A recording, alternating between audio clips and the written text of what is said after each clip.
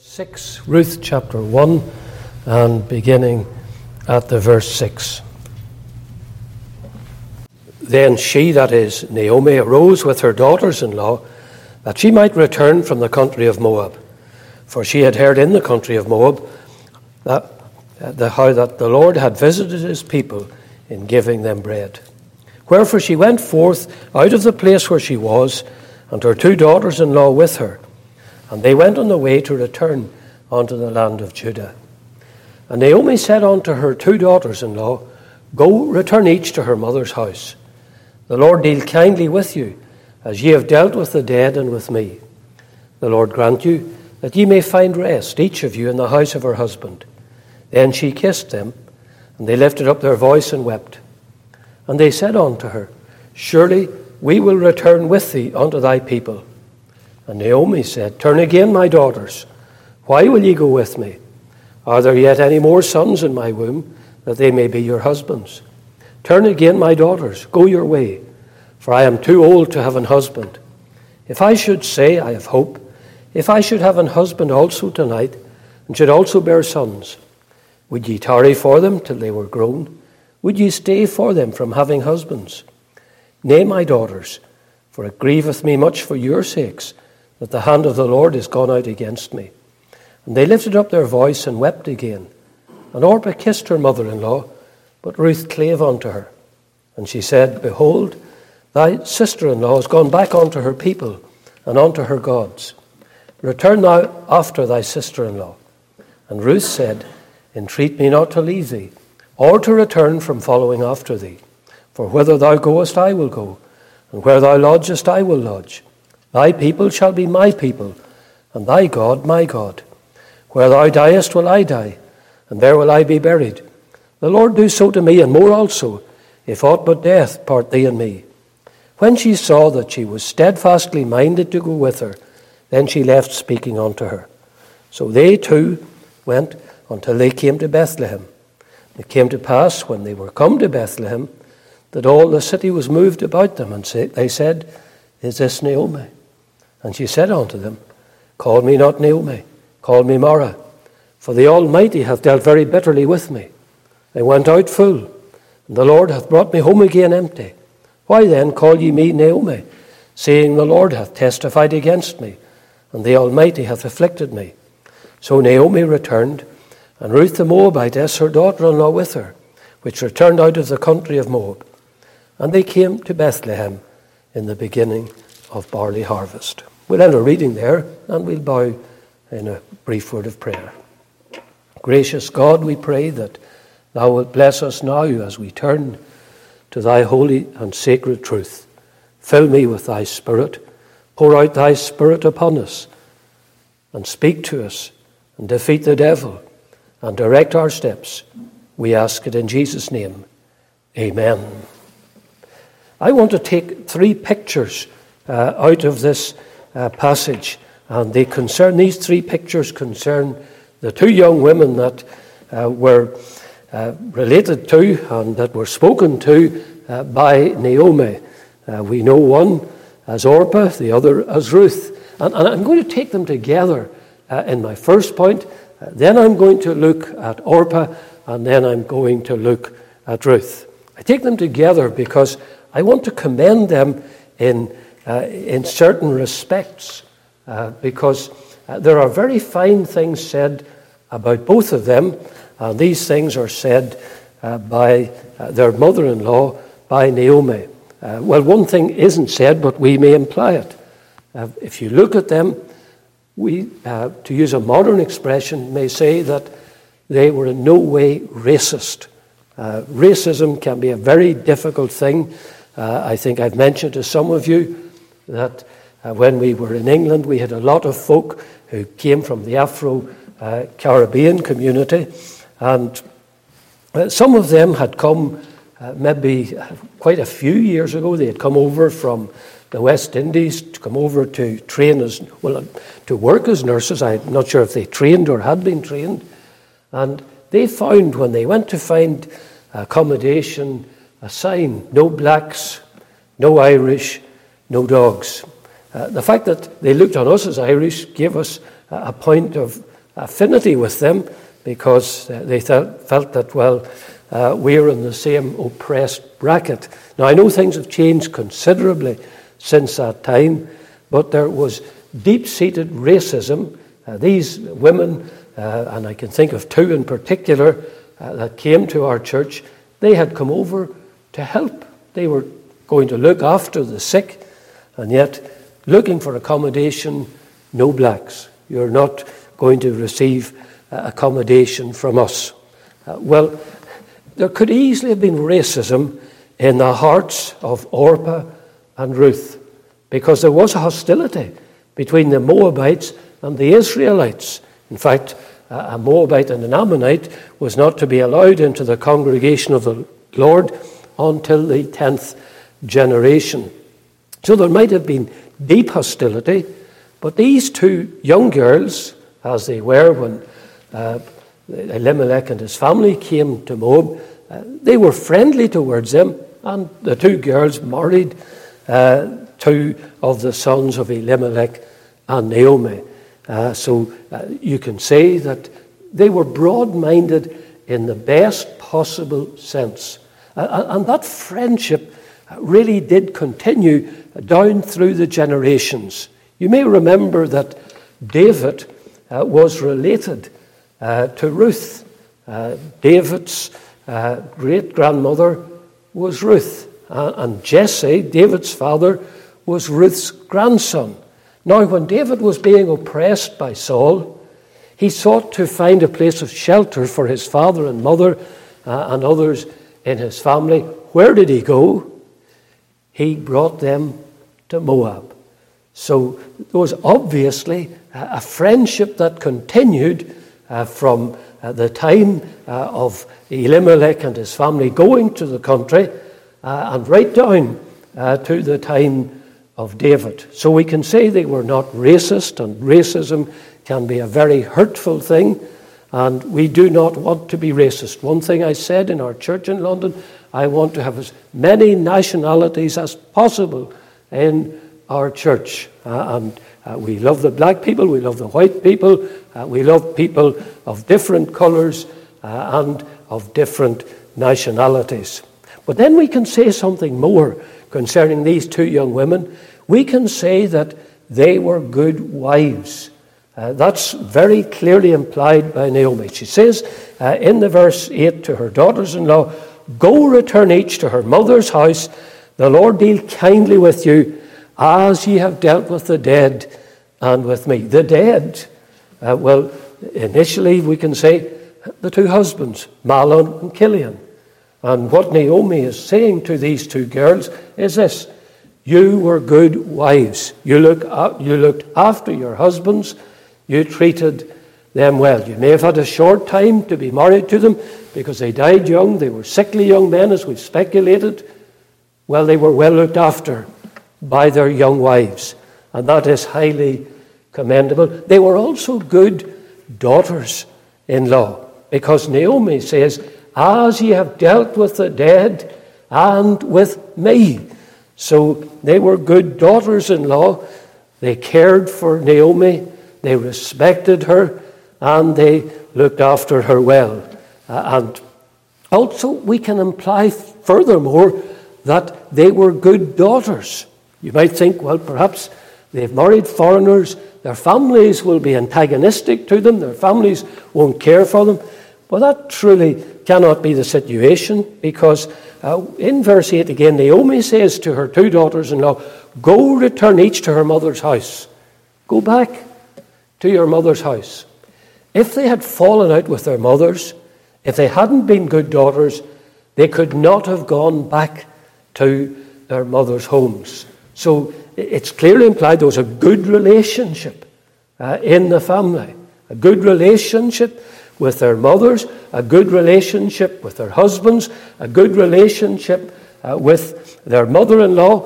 And if Elimelech had been living at the time they got married, well, there would have been a good relationship between them and Elimelech. So you take them in the round, and what do you see? You see two young women that are an example to us in this regard. Christianity doesn't sever the ties of relationship. We are to care for those of our own family. And when we're saved, our chief burden should be to see our loved ones saved, to see them born again. I was the first, as I think I said to you in my testimony, the first saved in my family. And what I wanted to do was to see my family saved. My father would have been most hostile, and I never thought at the time that my father would get saved. And I dreaded one thing. I dreaded the day that my father would die. I dreaded it because I thought he'll be in that coffin and he will be in hell. But the Lord in mercy saved him, brought him to repentance. And he saved my family one by one. My brother Brian was the first one after myself. We were attending the church in Lisbon under the ministry of the Reverend Ivan Foster. And Brian got saved and he never looked back. Then I had the same summer of 1970, 2 sisters saved.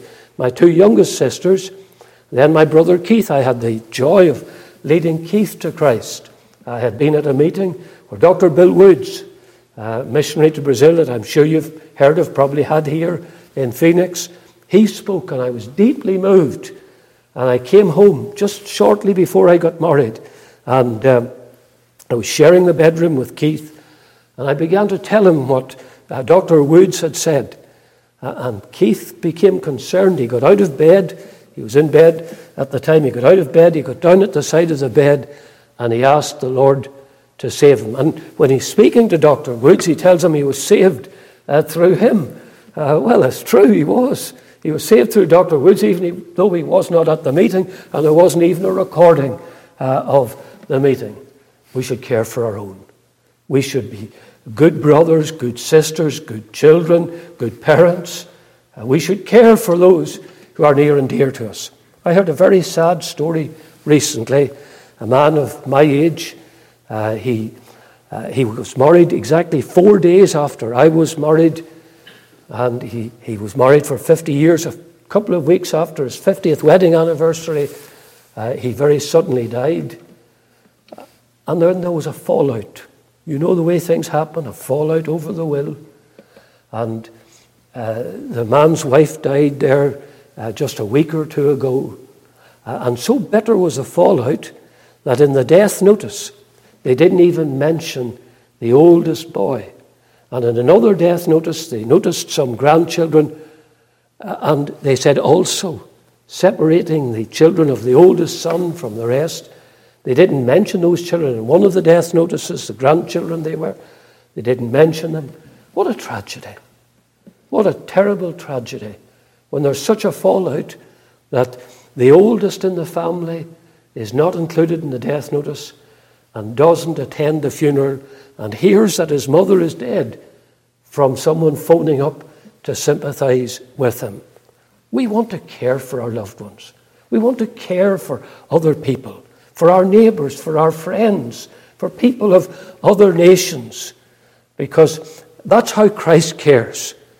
Christ did not ignore the Syrophoenician woman. He appeared to, but he didn't. He cared for her. And Christ cared for that woman at the well in Samaria. And so when you think of these 2 young women, Orpah and Ruth, you think of 2 young women who were broad-minded in the best possible sense. And in that they're an example to the unsaved, and they are an example to those of us who claim the name of Jesus Christ. But now I'm going to focus on Orpah. And I'm going to set before you a tragedy. And what a tragedy. With all these commendable qualities that I've mentioned to you, Orpah was one that became a tragedy. She heard from her mother-in-law, Naomi. You'll find that later on, I did point this out last time, that when Ruth said, I'm not going to leave you, she spoke about Jehovah.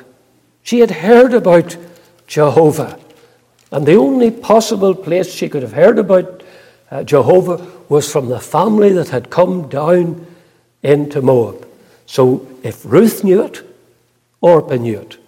I suppose that it was Naomi that told her all about it there's the older woman with the younger woman, and she's telling her about the Lord who created the heavens and the earth. These false gods that are worshipped in Moab are not the true God. And then she would have said about what the Lord had done, called Abraham, saved Abraham, and then the son of Abraham, Isaac, and then Jacob, and then the building up of the children of Israel, Joseph being sold by his brothers, going down into Egypt, how the Lord raised him up, and he became next to the Pharaoh in Egypt. And then after his death, things changing, and God raising up Moses to lead the Israelites out of that land of Egypt. The miracles that were performed, culminating in the death of the firstborn, the dividing of the Red Sea, 40 years of a journey in the wilderness, and then the Lord leading the people in, Jericho's walls falling down. She would have told her probably about Rahab and the conquest of Canaan, and she would have set before Orpah the very fact, Jehovah, He is the true God, the living God. I believe that to a great extent, Orpah drank that in. Because when Naomi said she was going to go back, her two daughters-in-law, they went on the way to return with her to the land of Judah. So it's almost like a profession. I profess my faith in Jehovah. I believe that He is the true God. And then Naomi stops her, and she says, go return each unto her mother's house. The Lord deal kindly and truly with you, as ye have dealt with the dead and with me. The Lord grant you that you may find rest each of you in the house of her husband. And she kissed them. They lifted up their voice and wept. And they said, so this includes Orpah, Ruth and Orpah, they said unto her, surely we will return with thee unto thy people. So she wants to go to Bethlehem. She wants to go to the place where the true God is worshipped. Commendable young women, hears about the Lord, hears the truth, can see, I believe, that the gods of the Moabites are false gods. And I remind you of the horrible practices of that people. Remind you that Chemosh is considered to be the same God as the god of the Ammonites, Moloch. And to Moloch were offered child sacrifices, an ironclad figure with a great furnace burning at his feet, children placed into the arms of Moloch, and they fell down through his arms into the furnace beneath, while loud music was played to drown out the screams of the children and to stop the fathers and mothers from becoming mentally, we might say, insane. Well, that's all false worship. It's idolatrous worship. There are other gods. And Orpah is being introduced to the truth of the Word of God. But there's going to be a test for her. There's going to be a test. You see, we all want it nice and smooth. We want salvation on our terms, no difficulties, no trials, no total commitment, total surrender. And here is Orpah, and it's all spelt out to her. Naomi says to her, well, if you go back, remember, I'm not going to be married again. I'm not going to have any more children. And if I should, would you be willing, if I went back and I did have a husband and a son was born to me, would you wait? Would you wait maybe 20 years?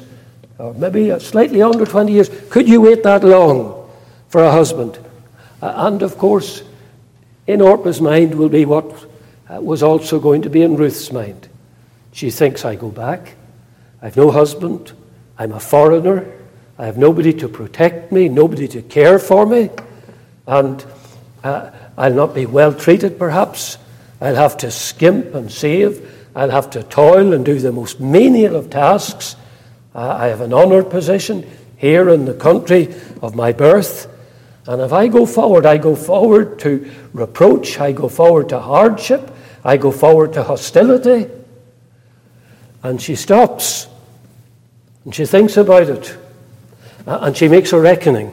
Years later, years before Moses made the reckoning, and Moses gave up the possibility of being the Pharaoh of Egypt, as we believe. He counted the long term. He thought of eternity. And he thought of, well, I could be in a position of power, and I'll be with the very respected people, not throwing in my lot with the despised people, but eternity is what counts. Orpah calculated the opposite way. She thought of the short term. And even though it broke her heart, she didn't want to leave Naomi. She wanted to go on, but when it was all spelled out to her, she went back. She was heartbroken. The Bible says that they lifted up their voice and wept again. And Orpah kissed her mother-in-law, but Ruth clave unto her. Orpah kissed her mother-in-law. She went back. Now let me just try and sum this up for you. This situation that we're thinking about in connection with Orpah. Let's suppose when she goes back, she goes into her mother's house. She's a young woman still. I think she's probably still a teenager. And there she is. She's a beautiful young woman, as we may imagine. And she's a young woman with many fine qualities. We've already seen that when considering her and Ruth together. And she finds a husband. She has children, possibly grandchildren, maybe great-grandchildren.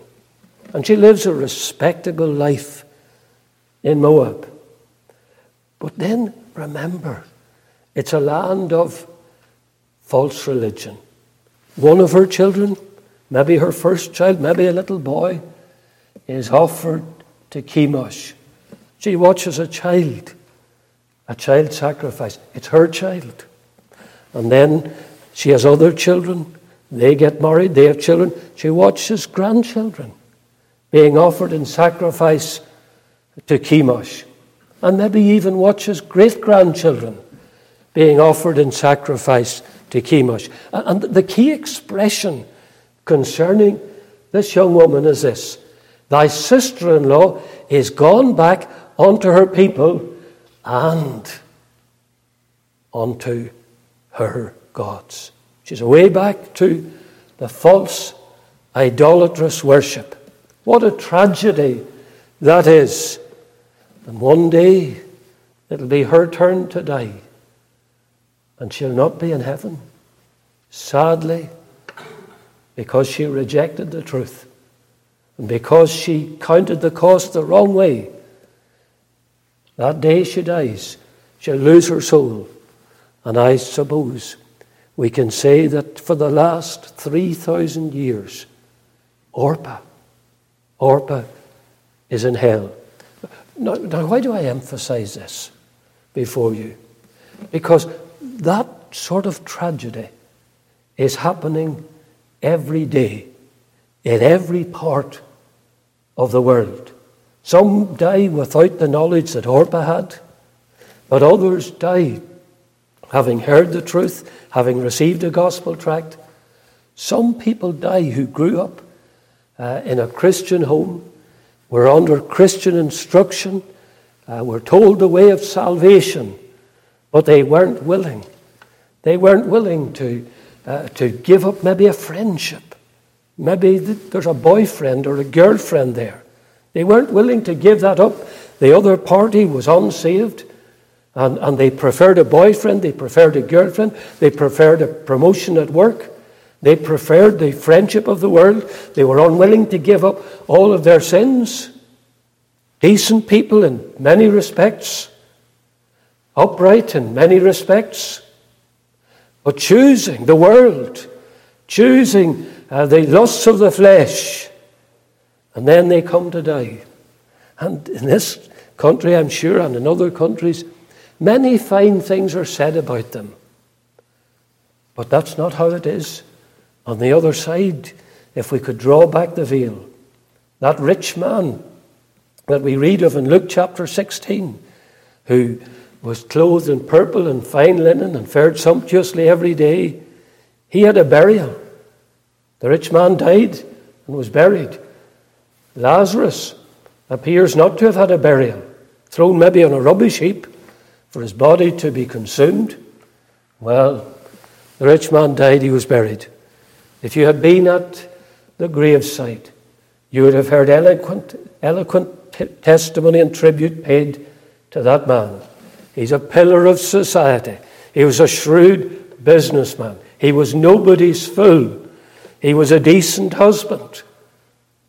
And so on. And all sorts of kind comments made.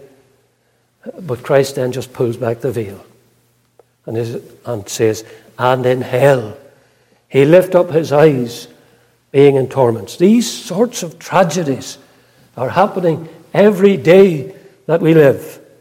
Now, if you and I are not moved, is there not something wrong with us? Do we not care? Do we not care that men and women are perishing and going down that broad road, and at the end of a life without Christ, they fall into hell, into an eternity without Christ, and in hell they lift up their eyes, being in torments. I say, ask the Lord to give you a burden, to give you a passion, to give you a great love for the souls of men. And I can say, thus far can we go with regard to Orpah. But now we turn to the joyful news of Ruth. And note that everything commendable that we were able to say about Orpah, we can say the same about Ruth. Now, Ruth is faced with the same challenge as Orpah faced. In fact, I'll put it this way. She's faced with a far greater challenge. It's immeasurably greater. When there's going to be two of you, that's a lot easier. Ruth's going back and she thinks, well, Orpah's coming with me, and two are better than one. We can share the burden. We can condole one another. We can help one another out when we feel that we're being treated nastily by the people of Bethlehem because we're foreigners, when our backs are breaking over the work, the menial tasks that we have to do. Then there'll be two of us. There won't be one, there'll be two of us. But there won't be. There won't be. You're on your own now, Ruth. And Naomi turns to her and she says, behold, look, there's your sister-in-law. Behold, thy sister-in-law is gone back unto her people. And then she adds words that really sum up the tragedy. And unto her gods. And she says to her, return thou after thy sister-in-law. You follow her, you go back. Why did Naomi say that? Well, as I think I've suggested to you in looking at her life, she was testing her. Because Christ did say, whosoever he be of you that forsaketh not all that he hath, he cannot be my disciple. Now, the Lord doesn't always ask us to give up everything, but he does ask us to be willing to. The Lord should put his hand on something in your life and say, that has to go. Would it go? The Lord said, that's something that you're doing that is wrong and you can't continue to do it. Would you stop? You see, it's a test. Who really matters? Who really matters? Who is your friend? Who is your Savior? Who is your heart sold out to? Is it to selfish interests? Is it to the world? Is it, in the ultimate case, is it to the devil that you're sold out? Well, here's a test for Ruth. It's going to be far harder now without Orpah at her side. And she's told, your sister-in-law has gone back. She's gone back to her people. She's gone back to her gods. Now you follow her. Return thou after thy sister-in-law. And here's where the nobility of Ruth's character stands out. But may I say further, here is where the grace of God stands out. There, but for the grace of God, she would go back. And there, but for the grace of God, you would go back. And I would go back. You see, salvation is a miracle. Salvation's a miracle. You must be born again. Well, every birth's a miracle. Every new birth, even of the most respectable person, is a miracle. We can easily see of the most notorious conversion that it's a miracle. We look at the Philippian jailer and say, what a miracle. What a miracle. We look at the demoniac of Gadara, we say, what a miracle. We look at the woman at the well. She's had 5 husbands, she's living with somebody else. The Lord saves her. Come see a man which told me all things that ever I did. Is not this the Christ? That's a miracle. And there have been many, many miracles of grace in the salvation of notorious sinners. But every conversion, every true conversion is a miracle. And it's not possible. It's not possible for us to embrace Christ without the grace of God triumphing in our lives. A few years ago, I read a book, and it was written by a lady here in America. She was a professor of English in Syracuse University. And her book is available. Rosaria Butterfield is her name. And the book's called Thoughts of an Unlikely Convert. This lady was an ardent lesbian, and if someone put in a dissertation into the class for her to mark, if it didn't take the feminist line, it was marked F, not for feminism, but for fail. And she used to give the talk, the lecture, opening lecture at the start of the school year, and she always took the feminist line and the LGBT line. And then she received a letter from a Reformed Presbyterian minister. And it was written in a kindly tone, and she read it, and she crumpled it and threw it into, better use the right expression here, the garbage can. And then she took it out, and she read it again. And she looked at it, and she threw it back in the can. Then she took it out again, and she decided to get in touch with the man. And he invited her to come for tea. She expected to be harangued, that he would really, in a sense, he would really lay into her and start all the arguments. But he didn't. He treated her very gently. And she came to church, and she had her vehicle covered in LGBT slogans. And little by little, the Lord worked in her heart until she came to true repentance. Now, she found that extremely difficult. She said it was like a train crash. Her feelings were all through with her because she still had the old feelings. And yet she knew what was right. She knew it was right to turn from sin, to have done with the lifestyle that she was living, to get right with God, to take Christ as Savior. But at the same time, she felt that she was deserting all her old friends. How tough that was. Now, if you read her book, you'll discover her feelings changed. She did what was right before God. The Lord was speaking to her. She turned from her sin. She called on the name of the Lord. She began to walk with God. And then her feelings changed. And today she's a most engaging Christian, writing in a beautiful style, a very appealing style. But she had the struggle. And you can imagine the struggle that Ruth had. There she is. Her friend, her sister-in-law, has gone back. And her mother-in-law is saying to her, return thou after thy sister-in-law. But her mind's made up, no matter how hard it's going to be. She says, entreat me not to leave thee, or to return from following after thee. For whither thou goest, I will go. Where thou lodgest, I will lodge. Thy people shall be my people, and thy God my God. Where thou diest will I die, and there will I be buried. The Lord do so to me, and more also, if aught but death part thee and me. And it says, when she, that's Naomi, saw that she was steadfastly minded to go with her, she left speaking unto her. There's resolution. There's a heroic young woman. And she's going back to hardship, she knows that.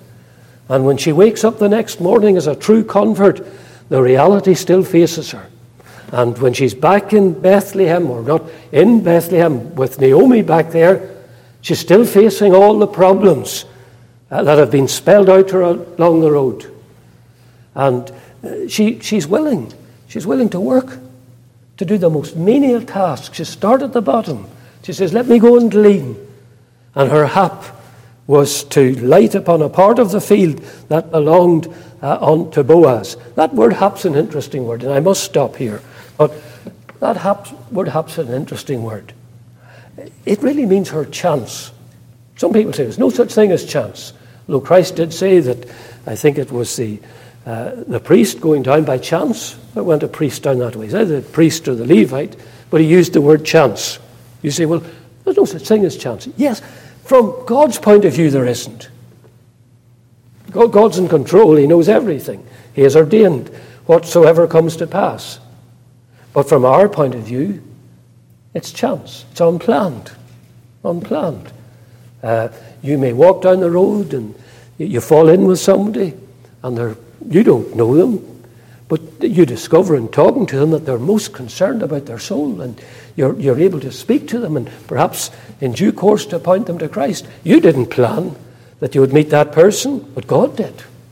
Well, our hap was to light in a part of the field belonging unto Boaz. And we might say the rest is history, because she started in the toughest way, picking up the leftovers that God had said were not to be picked up by the reapers, but to be left for the poor and for the stranger. She picked those things up. The Lord favored her. And then she discovered through her mother-in-law that Boaz was related to her. He had the right to redeem. And Naomi gave her instructions about speaking to him, about honouring his duty. He said, there's somebody as a prior claim. I'll speak to him. I'll sort that out. And when that was sorted out, she married Boaz, became the mother of Obed, the grandmother of Jesse, the great-grandmother of David, and an ancestor of the Lord Jesus Christ. When it's all spelled out, it seems tough to us at the start. But the Lord is no man's debtor. He always, through good times and bad, He always cares for His people. If hardship befalls us, well, there's a purpose to it. If we're deserted by friends, the Lord's still in control. And one day, as one of the hymns said, we'll see the meaning of our tears. We'll see why we passed through hard times, why the road was difficult in places. We'll see that. But, as another hymn writer put it, it will be worth it all when we see Jesus. One glimpse of His dear face, all sorrow will erase. It will be worth it all when we see Him. Here is the heroine of this book, this wonderful young woman, Ruth, and here is the wonderful grace of God triumphant in her life. We want to follow in her steps. Yes, we sympathize with the tragedy of Orpah. And we do want to live our lives as they lived in their relationships with one another and with our relatives and neighbours. We want to be good neighbours. We want to be good members of the family. We want to be good members of society and of the nation. But above all, we want to be good followers, like Ruth, good followers of the Son of God. Oh, I commend him to you. And I commend the example of Ruth to you. And I say, take her words upon your lips. Entreat me not to leave thee, or to return from following after thee. Say that to Christ. And say, the Lord do so to me, and more also, if aught but death part thee and me. Let's bow together in a closing word of prayer. Our Father in heaven, we pray that thou wilt impress thy truth upon our hearts. Lord, we do grieve over what we have read about Orpah. We never wish to see a soul being lost. We do not want to see one, even our bitterest enemy, cast into hell, because we realize that there, but for thy grace, we too would have gone. What mercy has been shown to us. Lord, we thank you for Ruth. We thank you, Lord, for her noble testimony. And we thank you that today she's with the Savior, with the Son of God. She's with Naomi. She's with all the people of God. And she looks upon the face of her blessed Redeemer. And she will ever be happy throughout the countless ages of eternity. May that be the portion of each one of us. And may we win others, so that it might be their portion also. Spread thy covering wings around us, till all our wanderings cease, and at our Father's loved abode, thy saints arrive in peace. We ask it in Jesus' name. Amen.